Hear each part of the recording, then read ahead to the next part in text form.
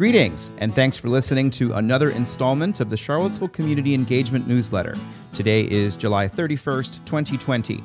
This is a quick look and listen to what's happening and what's happened. I'm your host, Sean Tubbs, the creator of the Charlottesville Podcasting Network. Today's episode is supported by the Kindness Cafe, open for curbside pickup Wednesday through Saturday from 8 a.m. to 11 a.m. at the Brooks Family YMCA in McIntyre Park. Visit the Kindness Cafe website to place your order. The school boards in Albemarle and Charlottesville have both voted to proceed with virtual instruction for the first 9 weeks of the school year, though some Albemarle students will attend in person if they have either special needs, are learning English, or do not have access to the internet at home. This is known as Stage 2 of the county's reopening plan and was recommended in part out of a concern that there is not enough testing capacity in the community. Rosalind Schmidt is the Chief Operating Officer for Albemarle County Public Schools. This is of concern. Access to testing remains limited, and those that are tested are seeing much longer delays in the results. And so we know a key strategy of keeping our students and staff safe will be to identify cases quickly, isolate and quarantine quickly, and our current testing situation will not allow that. 2/3 of staff who responded to a survey said they did not feel comfortable returning to school. However, 2/3 of parents and guardians surveyed said they wanted schools to open. Superintendent Matt Haas recommended Stage 2 at this time, and any returning staff and teachers would be volunteers. After being presented with options, school board member Katrina Carlson made the motion to move forward with Stage 2. I move that the Albemarle County Public Schools institute Stage 2 to begin the 2020-2021 school year, encompassing the first 9-week marking period, and further, that 4.5 weeks prior to the end of the marking period, the superintendent shall make a recommendation to the school board to either continue Stage 2 or initiate the educational program of another stage for the following marking period. School board member Ellen Osborne said she could not support Stage 2.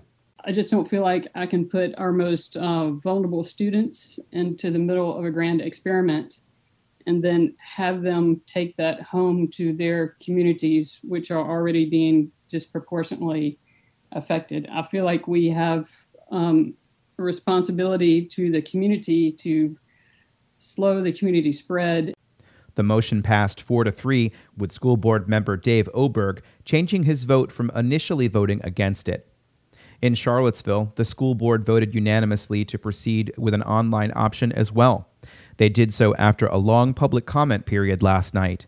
Both communities will begin online learning on September 8th.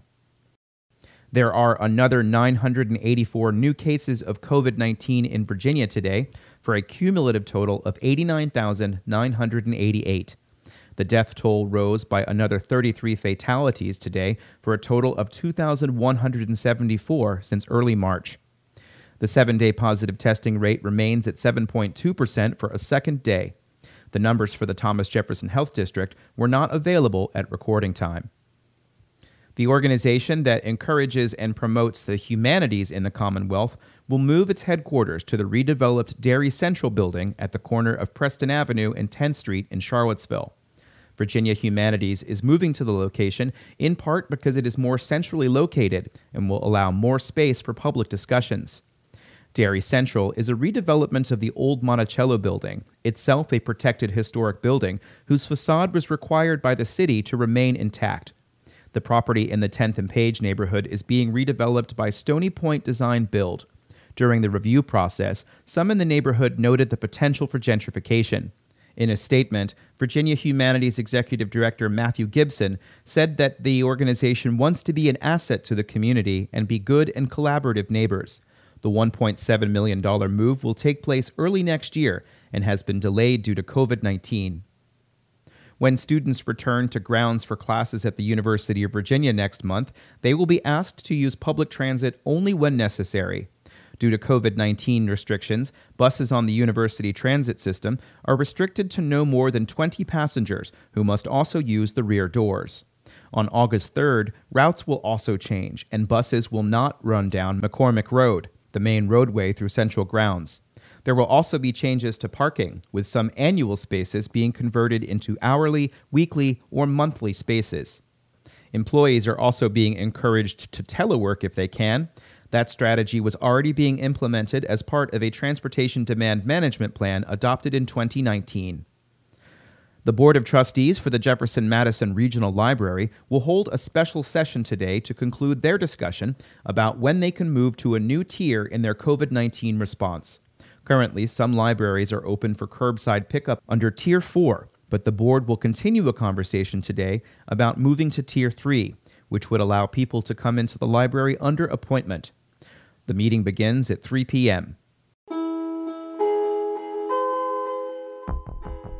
And that's the conclusion of a third week of the Community Engagement Newscast. I'm Sean Tubbs, your host. If you've been listening to these, I really appreciate it. Please feel free to send this on to somebody and let us know what you think. If you're interested in supporting the project, please check out the Patreon account. It's linked in the newsletter today. I'm Sean Tubbs, and thanks for listening.